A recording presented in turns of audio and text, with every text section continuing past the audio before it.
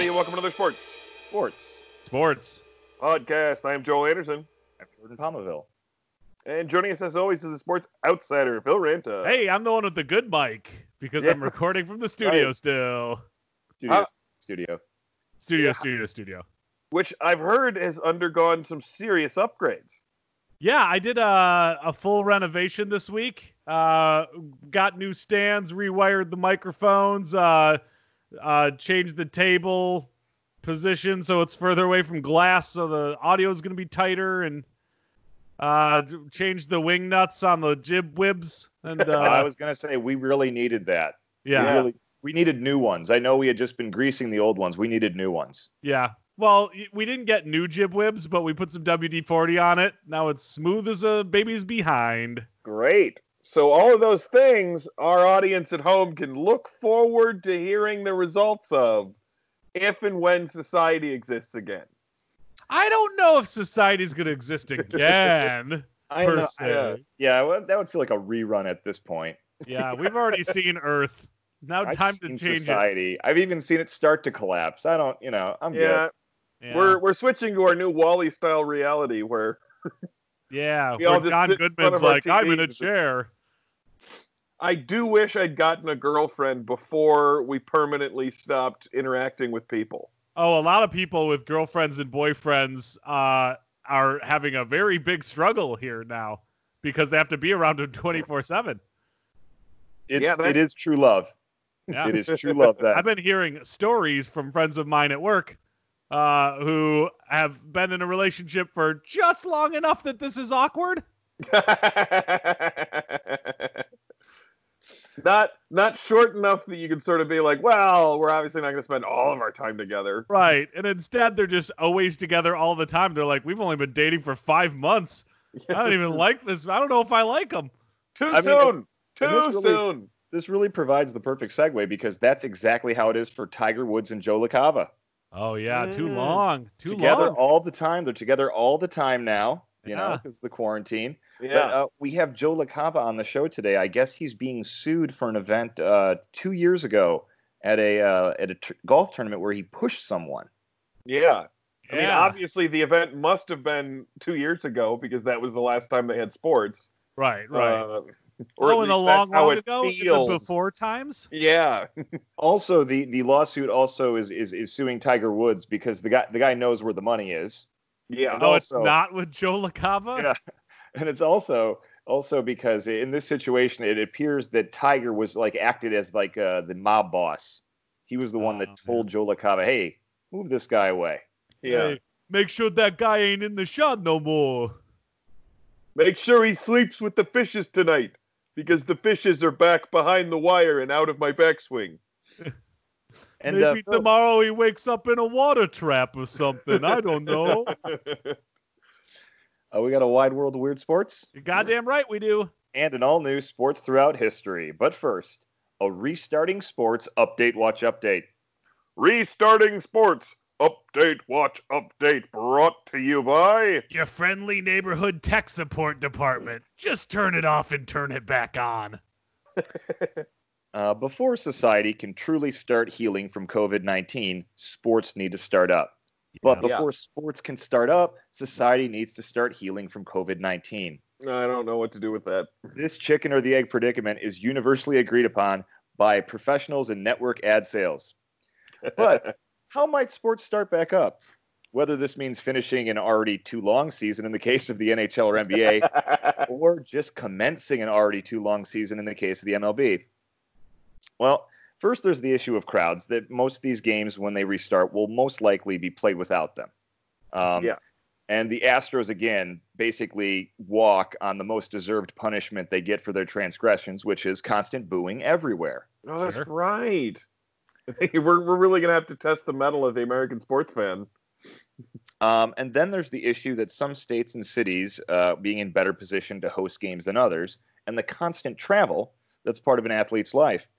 Now, this is all speculative, but in all three in-season sports leagues, they've been working at coming up with contingency plans that include playing all of their games in a single location. Flavortown, USA. Ooh, They have permission from the mayor. No, but seriously, each of the three leagues have picked separate locations to possibly stage games. And every league picked a location that was entirely on brand. Now, again, this is speculative, but right now, as it stands now, these are the plans they're looking at. The NBA is looking at Las Vegas. Yep. Yep, they do the developmental league there already in the summer. The MLB is looking at Arizona because of the spring training fields and Chase Field, which has fake grass and a retractable dome. Oh, there you And go. the NHL is looking at North Dakota, Huh. which has more professional-grade ice hockey arenas than people. That makes sense. Interesting. Odd Well, choice. North Dakota got some bump from the shale boom. Or was that South Dakota? What?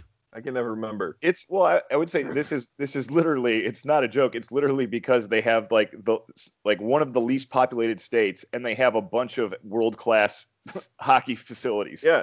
North Dakota is a great decision. I don't know why you'd pick Arizona or Las Vegas. There's all sorts of people around. Well, let's go through these real quick. Well, I okay. am a little disappointed to say, though, Jordan, none of them selected the Thunderdome. Well, Oh, that would have been fun. Right? Hey, I mean, that's and- what this feels like to me. NFL Flamethrowers. hasn't weighed in. NFL hasn't weighed in. There we go. So the NBA in Las Vegas.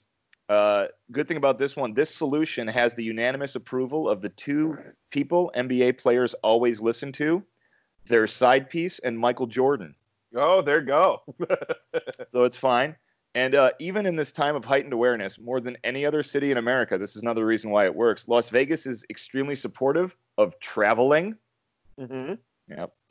The economic impact on Main Street is the negative here. Okay, yeah. I'm talking about the local bookies being hit the hardest because analysts believe 75% of NBA refs will just make their bets at sportsbooks now. Oh, yeah, that makes Oh, sense. Yeah. I that's hate to see that happen to local businesses, you know? Yeah. you know, with all of this coronavirus stuff, there's just another day and another group of people that you hadn't thought about who are just really pummeled by this. MLB in Arizona. Well, many people have praised the NBA's proactive stance throughout this whole crisis. It's MLB's Arizona plan that's considered the absolute safest. Mm. Why? All games will be played in the world's largest artificial, materially closed ecological system.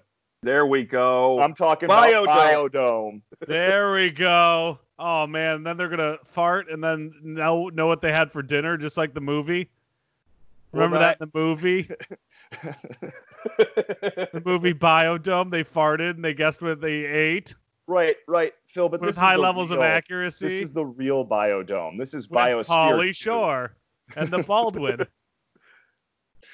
Anyway, no, I'm just kidding because you can't bring sunflower seeds in there. Oh, that makes sense.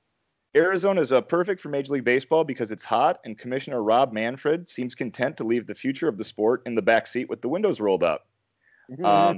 This plan has the approval of the two people that MLB players always listen to, their golf coach and the guy who keeps trying to get him to buy a couple of Wetzel's pretzels. Oof, Yeah, I don't know why their business advisor is so keen on Arizona. right? Yeah. One of the drawbacks of this would be, of course, how hard it would be on families. And Arizona, Phoenix specifically, represents a worst-case scenario as major leaguers will be constantly guilted by their parents for being a 20-minute drive away and never visiting. NHL in North Dakota. This is the most fun one. Pros. A couple of games will be played in front of the entire state. It would give North Dakota the upper hand for this year's Dakota Cup. Oh, yeah. That's the annual trophy given to the best Dakota. And the true story of a Stanley Cup champion being crowned in a small city in North Dakota is a movie pitch I just sold to Disney yesterday. What? Hey, congratulations. That's, yeah. I mean, it's kind of ripping off my hockey script, Jordan, but Oh, mine's based on available IP that's going to be happening in the real world, so I don't have to pay for it, Joel. so was mine. Except mine was that a small town and there was a work stoppage, and they decided to award the Stanley Cup even though the NHL was on strike, and it winds up going to a small town in northern Michigan. Pretty You wrote good. the Pretty replacements? good. Right? Don't you remember, Phil? You were a big supporter of that one. Joel, I'm a big supporter of everything you do, sir. That's people who listen to this podcast know that that's not true. Yeah, I know. I lied. The biggest problem with this plan is that it could spoil North Dakotans' appreciation of college hockey. Oh yeah, you really wouldn't want to see that because it's them and Minnesota basically. Oh, and Massachusetts. Next week, we'll talk about the crumbling facade of the amateur athlete in college sports on Restarting Sports Update Watch Update. Restarting Sports Update Watch Update brought to you by At your local IT department. But seriously, just turn it off and turn it back on again. And now for another Sports Throughout History. Bum bum ba bum bum ba bum. Brought to you by The History Channel. How much you been watching lately? Hey guys, welcome to Sports Throughout History. Yeah. We're very excited for another installment of Sports Throughout History. Huzzah, hooray. And so So this glad that COVID has given you this spotlight. I know. Yeah. It's about time So it's Joel's am time I. to shine. This is so far for me. The whole coronavirus thing is working out great. Yeah. I'm working from home. I'm hanging out in my apartment. I don't have to see other people. I get to do Sports Throughout History. Well, Buy a lotto ticket. I mean, Yeah, I should. If only stores that sold them were open. So this week is part 2 of the jousting one that we did when we talk about the Eglinton Tournament of 1839, which was a reenactment of a medieval joust and revel. what? We're not even getting the original one? No. Phil, right. this is some bullshit 1839. counterfeit jousting. Yeah. I don't want to listen to a play. Yes, Jordan, you are correct. This is bullshit counterfeit jousting. This is like sports entertainment. Or is Yeah, this this- the birth of medieval times? Did you stumble upon their Wikipedia page? Oh, Jordan, this is absolutely the birth of medieval times. In its Okay, own now time. I'm in again. Essentially, it's members of British royalty in the mid-19th century who thought it was really lame that they weren't still living in the days of knights. Okay. So it was held Right. between the 28th and the 30th of August, and it was funded and organized by Archibald, Earl of Eglinton, and took place at Eglinton Castle in Ayrshire. I should probably know how to pronounce that. I'm part Scottish. The Queen of Beauty was Georgiana, Duchess of Somerset. The Queen of Beauty? The Queen of Beauty. Is that like you're not the queen, but like the Miss America? Is that kind of like that? No, the Queen at the time was Victoria. So, Right. yeah, I Oh. think this is you're like the fanciest lady at the tournament. It's America's Next Top Model. Sure. That's All right, got Oh, it. Britain's that'll be an Next Top appropriate Model, though. parallel. Yeah. Oh, Britain's Next Top Model. Oh, okay. Yeah. Less interesting. The teeth are all worse. Oh, Joel. Many distinguished visitors took part, including Prince Louis Napoleon, the future Emperor of France. Fun. I'm glad Yeah, you came. yeah, he was elected president, and then in 1851 he just took over. Huh. That Right? tended to happen in France. Apple doesn't fall far from the tree. He was Napoleon's nephew, I think. Yep. That's who did it Yeah. before. So the Gothic revival and the rise of Romanticism in the late 18th and early 19th centuries were an international phenomenon. Medieval-style jousts were regularly held in Sweden between 1777 and 1800. The works of Horace Walpole and Sir Walter Scott, who of course wrote Ivanhoe, had popularized the idea of passionate romanticism and praise of chivalric ideals. Wait, who you calling an Ivanhoe? Sir Walter Scott wrote the. Whoa, then he's gonna get it. Yeah, his wife wrote a book called I Am Ho. Boom! Yikes. What has COVID done to us? This It's is made us to do a bunch of goofs. this is it. But There's more. There's more behind the Eglinton tournament, guys. In 1838, Whig Prime Minister Lord Melbourne announced that at the coronation of Queen Victoria would not include the traditional medieval-style banquet in Westminster Hall. Oh no! Seeking to disempower the monarchy in particular and the romantic ideology and politics in general was a normal activity for the Whig Party. So, in the face of a recession, the more obviously anachronistic parts of the coronation celebration would be considered an extravagance. Those stupid Whigs. Whoa, Joel. Just because they're in a recession and it's 1839 and working class people are putting in 70 or 80 hours a week and dying of coal dust in their lungs at age 30, they can't have their fancy medieval banquet anymore? What a shame. What a shame. Really, just those stupid Whigs. Critics referred to Victoria's slimmed-down coronation scornfully as the penny crowning.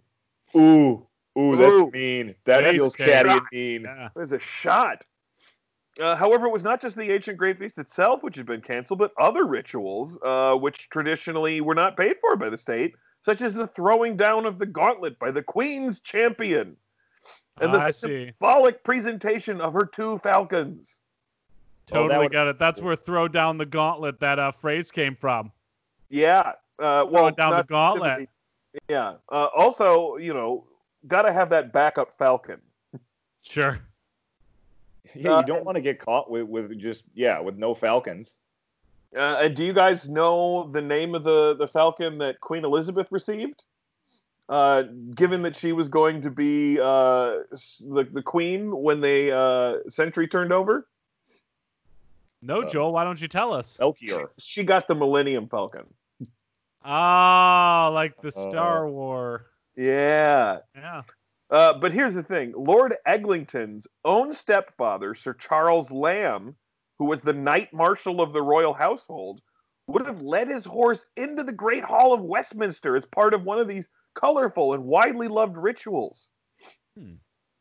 So, obviously, Eglinton's a little upset about this, and all of a sudden rumors start to spread that he's going to throw his own tournament to make up for all of the medieval pomp and circumstance that they're going to miss out on.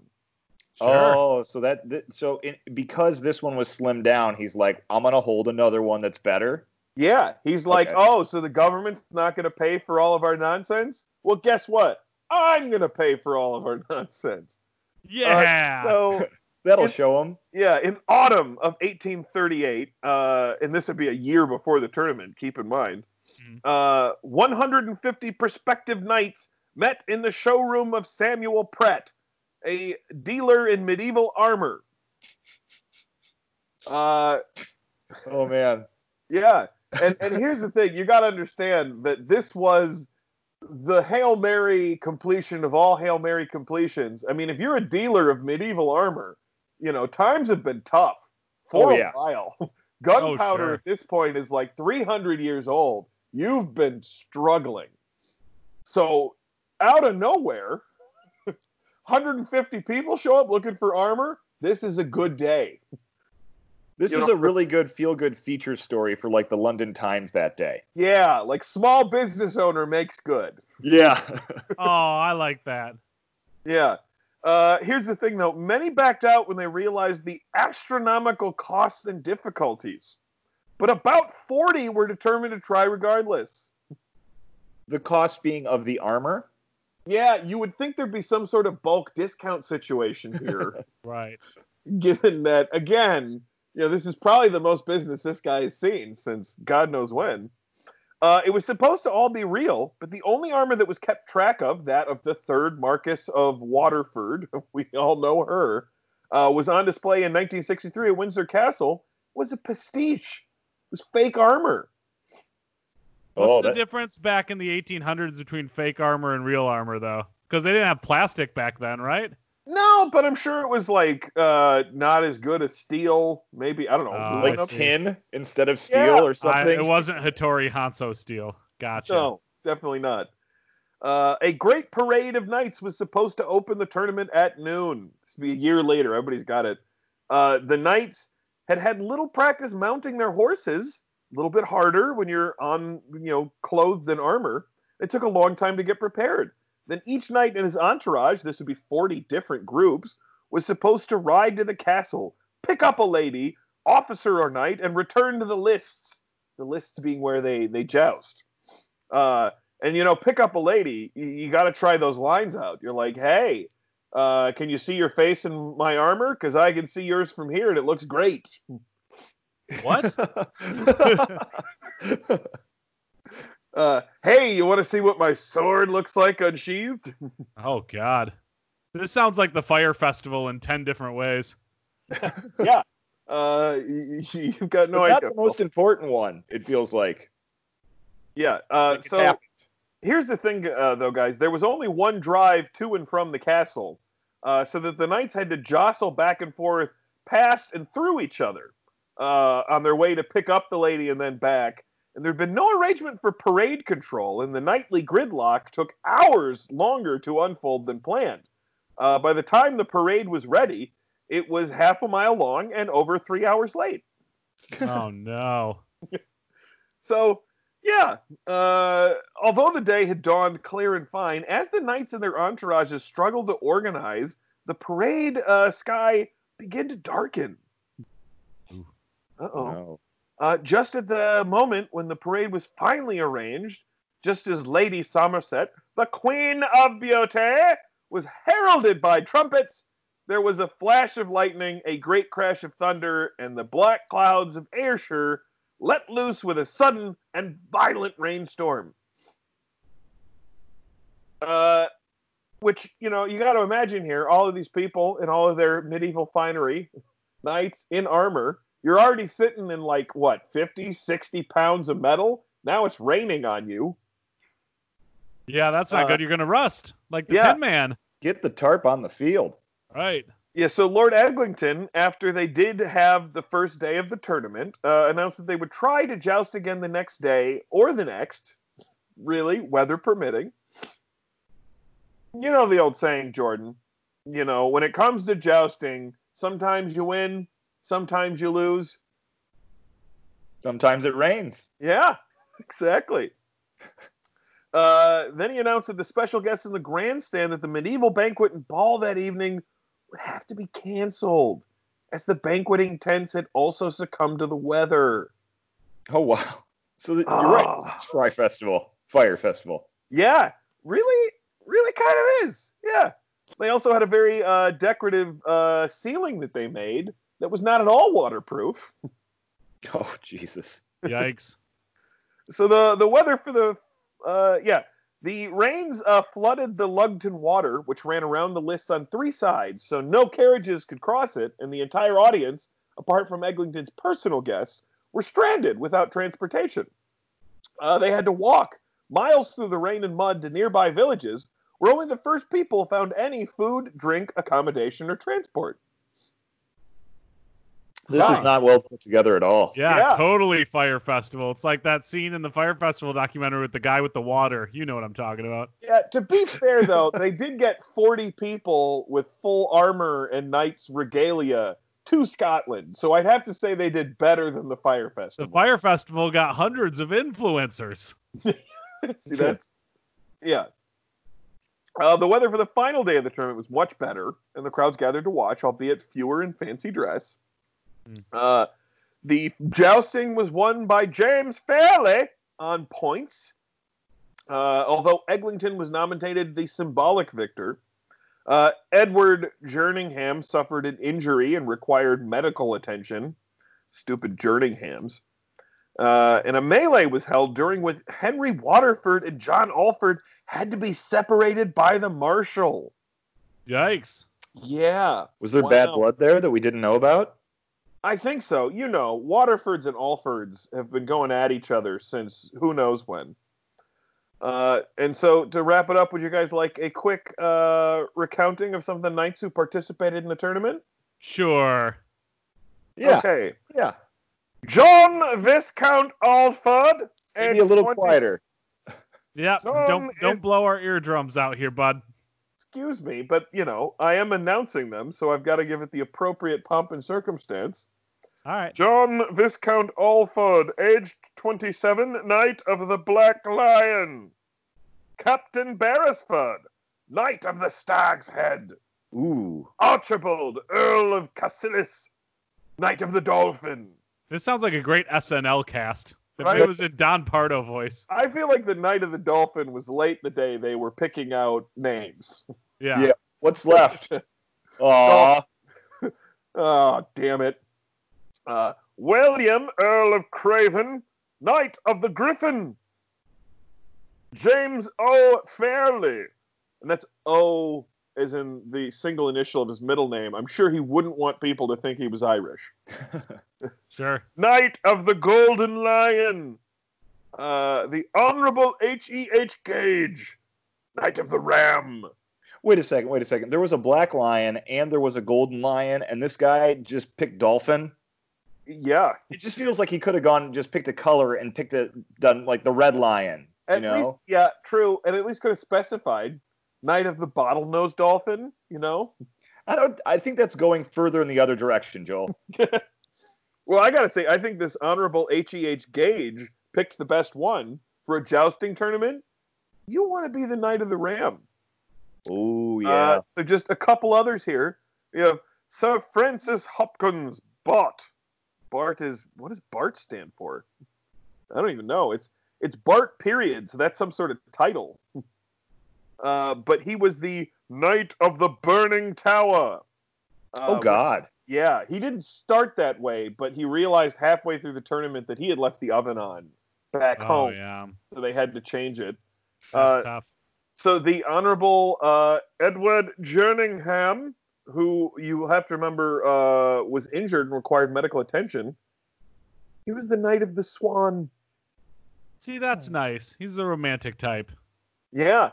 Yeah, Charles Lamb, the Knight of the White Rose, and Richard Lechemere, the Knight of the Red Rose. So clearly the War of the Roses is still going there. And finally, Henry, Marquess of Waterford, was the Knight of the Dragon. Nice. Right? He had first pick. Yeah. I call Dragon. Oh. This brings to a close another Sports Throughout History. Brought to you by The History Channel. We're a little more factual than this is. Joining us now on the podcast is Tiger Woods' caddy, Joey LaCava. Hey, it's a pleasure to be here. Hey, thanks for coming back on the podcast, Joe. Oh, of course. It's so much easier when all you have to do is call. Oh, yeah. Yeah. Well, I mean, Don't have to trek all the way to the studio. I do notice that you walked to outside the studio with a bag of golf clubs, and you're standing outside right now. Oh, it's the caddy's way. Yeah, I can I see just this in a brought my security phone cam. over to the studio, set down the clubs and said, "Hi, looks like the microphone I'll need for this one is a Audio Technica AT2020. Oh, that's just knowledgeable. That's great knowledge, Joe. Yeah, that's a caddy's way, yes. As you might have seen, I've gotten in a bit of trouble recently. The 2018 Valspar Championship in Central Florida, Tiger apparently wanted someone out of his way. They were trying to take a selfie with him. Oh, yes. And you pushed him. Is that true? Oh, I remember it well. Well, as you know, I'm a firm believer of the caddy code. Right. And as part of the caddy code, you can always push back against your golfer, but you can't push back 3 times. On the 3rd time your golfer tells you to do something, you have to go ahead and do it. Right. Yeah. Right. So let me tell you the story. Someone was trying to take a selfie. Him with Tiger. Tiger's a very famous man, you know. Big golfer. Yeah, I've a lot seen of the people footage. love a selfie with Tiger. Yeah. Tiger was getting ready to line up a shot, and this guy sort of hops in behind him and tries to snap the perfect selfie. He was trying to line up a shot. And of course, this person tried to snap the perfect selfie. So of course, Tiger turned to me and said, "Hey, Joe, why don't you rough him up a little bit, you know? Why don't you make him bleed a little bit, make him hurt? Make him rue the day that he tried to take a selfie." Well, Wow. the great Tiger Woods is trying to line up a shot. I mean, And of I've heard course- that he's especially competitive, but Oh, I mean, that's especially competitive. vicious. Yes. And of course, me being a good caddy and looking out not just for his golf game, but his career, said, I don't think that's a great idea, Tiger. If I rough him up, it might really distract from the game. Not to mention, we live in a society of rules. And if I rough him up, could not only go to jail for battery, but I could also get sued.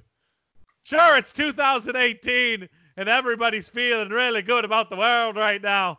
But maybe sometime in the future, there'll be an economic downturn and suddenly lawsuits will become en vogue again. So please, that was especially prescient of you. That's what it's a caddy's way. We're supposed to be a bit prescient. So I said, Tiger, please don't make me rough him up. I don't want to do it. And then Tiger said, you know what, Joe? I think you really should rough him up. And I said, Tiger, that's the second time. You know, if you tell me a third time, I've got to do it. So please, use some sense here, Tiger. I love you like a brother. And even if that love isn't reciprocated, please don't make me go to prison. Because you don't feel like having a selfie taken while you're doing your backswing, please, Tiger. Tiger said, no, I think you should do it. And I said, all right, you asked me 3 times. I went over and I rubbed the guy up. Boy, that so it even extends to physical violence against other people. It extends to literally everything. If you break the caddy code, you're no longer in the caddy union. If you're no longer in the caddy union, that's sure starvation. So, I mean, what other professions do you have where you can carry things around and give advice? And that's what you do. I'm trained in a very specific thing. I don't know, maybe being like a body man to the president, but they'll never let a Scottish person do that. yeah, I guess what I'm more interested in is, does your caddy code have anything about spectators at tournaments? Oh, the caddy code has many things about spectators at tournaments. As you know, as I've covered before, the caddy code is very long. I oftentimes really harp on that one thing because of me and Tiger's dynamic. But the code has many, many pages with many, many rules.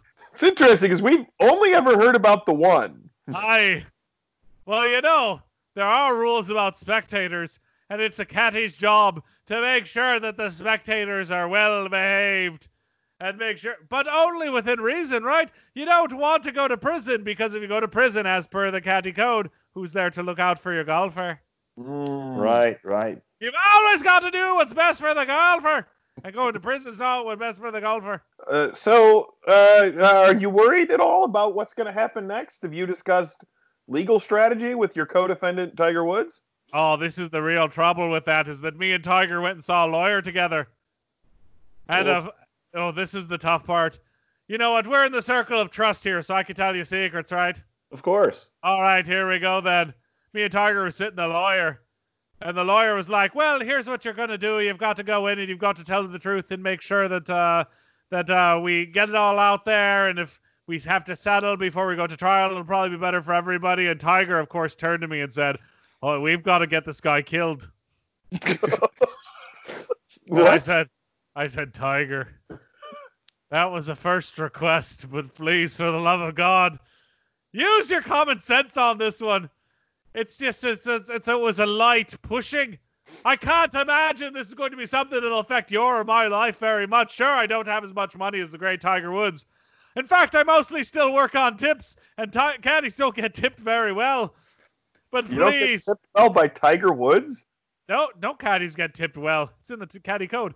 But I said, please, Tiger, don't make me have this guy killed. If I get caught, we'll be in a lot of trouble, and we don't want that. And then I might lose you as a golfer forever, and I won't be your caddy. And Tiger said, I think we should. You know, it's probably the fastest way to A to B. And I said, Tiger, that's twice. Please don't say it a third time. I don't even know about how to get a hitman hired. I'm a caddy. I'm not some part of this underground cabal that could get somebody killed, please. I'm not every character from Tiger King. Please, Tiger, don't make me do this. And presumably that was the end of it, right? No, Tiger said, I think you should do it. And I said, all right, let me make some calls. So now I'm on a path from which I can't return. Well, Joe, it's been great having you on today. Yeah, it's been really troubling in my life, but I think I'll get through. I'm a smart guy. I really hope so. And if not, we'd love to have you on again to hear what happens next. If I'm calling you from prison, let it be known. I tried my best, and my best wasn't good enough. And now it's time for another wide world of weird sports. Oh, it's wide world sports time. Everybody loves wide world sports. Wide world of weird sports. What do we got this week? This week's wide world of weird sports, Antonio Alfonseca. I don't know that name. Well, now you will. Yeah. Antonio Alfonseca, he was born April 16th, 1972, is a Dominican former relief pitcher. Oh, wow. Right in the wheelhouse there, Jordan. I don't know how I missed this one. Yeah. He last pitched in Major League Baseball for the Philadelphia Phillies in 2007. Alfonseca. Baseball. Right? Yeah. Alfonseca also played for the Florida Marlins, the Chicago Cubs, the Atlanta Braves, and the Texas Rangers. He's all over the place. Bit of a journeyman, it sounds like. I've been everywhere, man. Antonio Alfonseca, man. He is also known for having an extra digit on each hand and foot. What? Whoa. Yeah. Right? How have I not heard of this person? Yeah. 6 toes on each foot, 6 fingers on each hand. It's especially impressive that it's both hands and both feet, I must say. Yeah. How does he buy gloves? I don't know. So Alfonseca was originally signed by the Montreal Expos as a non-drafted free agent on July 1989. On December 13th, 1993, he was taken by the Florida Marlins from the Montreal Expos in 93 expansion draft. I don't think we really need to go through all of this stuff, right? I mean, the important thing is the weird stuff, right? Yeah. So, let's see. At the end of the 2001 season, Alfonseca had surgery to repair a herniated disc. Subsequently, the Marlins asked Alfonseca to lose 15 pounds to help relieve stress on his back. He's a big guy. Big fella. At a weigh-in during the 2002 spring training, Alfonseca had a confrontation with Dale Torborg, the son of manager Jeff Torborg, and a former professional wrestler. Oh, no. Yeah, it sounds like if you were going into that conference, you could be like, hey, Alfonso, if there's one thing you don't want to do in the next 30 minutes, it's pick a fight with the professional wrestler son of the manager. Yeah, exactly. Well, the Marlins denied any connection shortly afterwards. On March 27, 2002, he was traded. So then on September 2nd, 2003, while with the Cubs, Alfonseca was thrown out of a game for bumping an umpire with his stomach. Oh, can't do that. Yeah, you can't touch the umps. Yeah. You can get in their face, but you can't make contact. So after he left the Phillies in 2007, he left for the Lancaster Barnstormers and Bridgeport Bluefish for the Atlantic League from 2009 to 2011. So he's stuck in there. Played a little independent baseball for a little bit there. Love of the game, you know. So personal life, his nicknames. Can you guess what some of these might be? Six Finger. That's one of them. Shooter. Another one is El Pulpo, which means the octopus. Which is I like that one. Yeah. What about Double Mordecai Brown? Nope, that's not one of them. Because Mordecai, it was Mordecai Three Fingers Brown. Oh, I see. With only one hand, not every damn limb. Yeah. And of course, the last nickname, which we could all guess because he's got 6 fingers on each hand and 6 toes on each foot, the Dragon Slayer. Of course. Yeah. That old chestnut. So I would have thought 24 would be in there. 24 is the highest number. It is. So having 6 fingers and 6 hands on each toes is a condition known as being polydactyly. Polydactyly. That sounds right. And his grandfather also had this trait, so it's genetic. What? Yep, Ralph Fonseca regards it with pride as kind of a family emblem. Oh. Now I'm imagining were they ever burglars? Because then I imagine the cops being like, well, we found 2 sets of prints. The second burglar used only 1 finger. And that brings an end to another wide world of weird sports. Joel doesn't realize that the cops would easily be able to figure out that it was someone with 6 fingers, which means he would be caught very quickly. Podcast town. This brings to a close another sports podcast. But before we go, we're going to have Joe LaCava give you our contact information. Yes, I'm back. I haven't gone anywhere. All right, you can find us on Twitter by going to twitter.com/Sparts3podcast. That's twitter.com/Sparts3podcast. While you're there, you can give a request to the podcast. But if they want to be caddies someday, you can only give it to them twice or they have to do it. Or you can find them on Facebook by going to facebook.com/Sparts3podcast. That's facebook.com/Sparts3podcast. And what I've learned is that you can't find hitmen on Facebook. Don't exist. Or you can go to anchor.fm/Sparts3podcast for all the back episodes. That's anchor.fm/Sparts3podcast. Hey, while you're there, you can also see the links to find them on Google Play and the iTunes Store, also on Stitcher, also on Spotify. They're everywhere. The podcast is everywhere. Go look for them. Thank you, Joe. You're welcome. Hey, guys. Joel. Yep. Would it be possible for me to borrow some money for a suit of armor? Bye, Joel.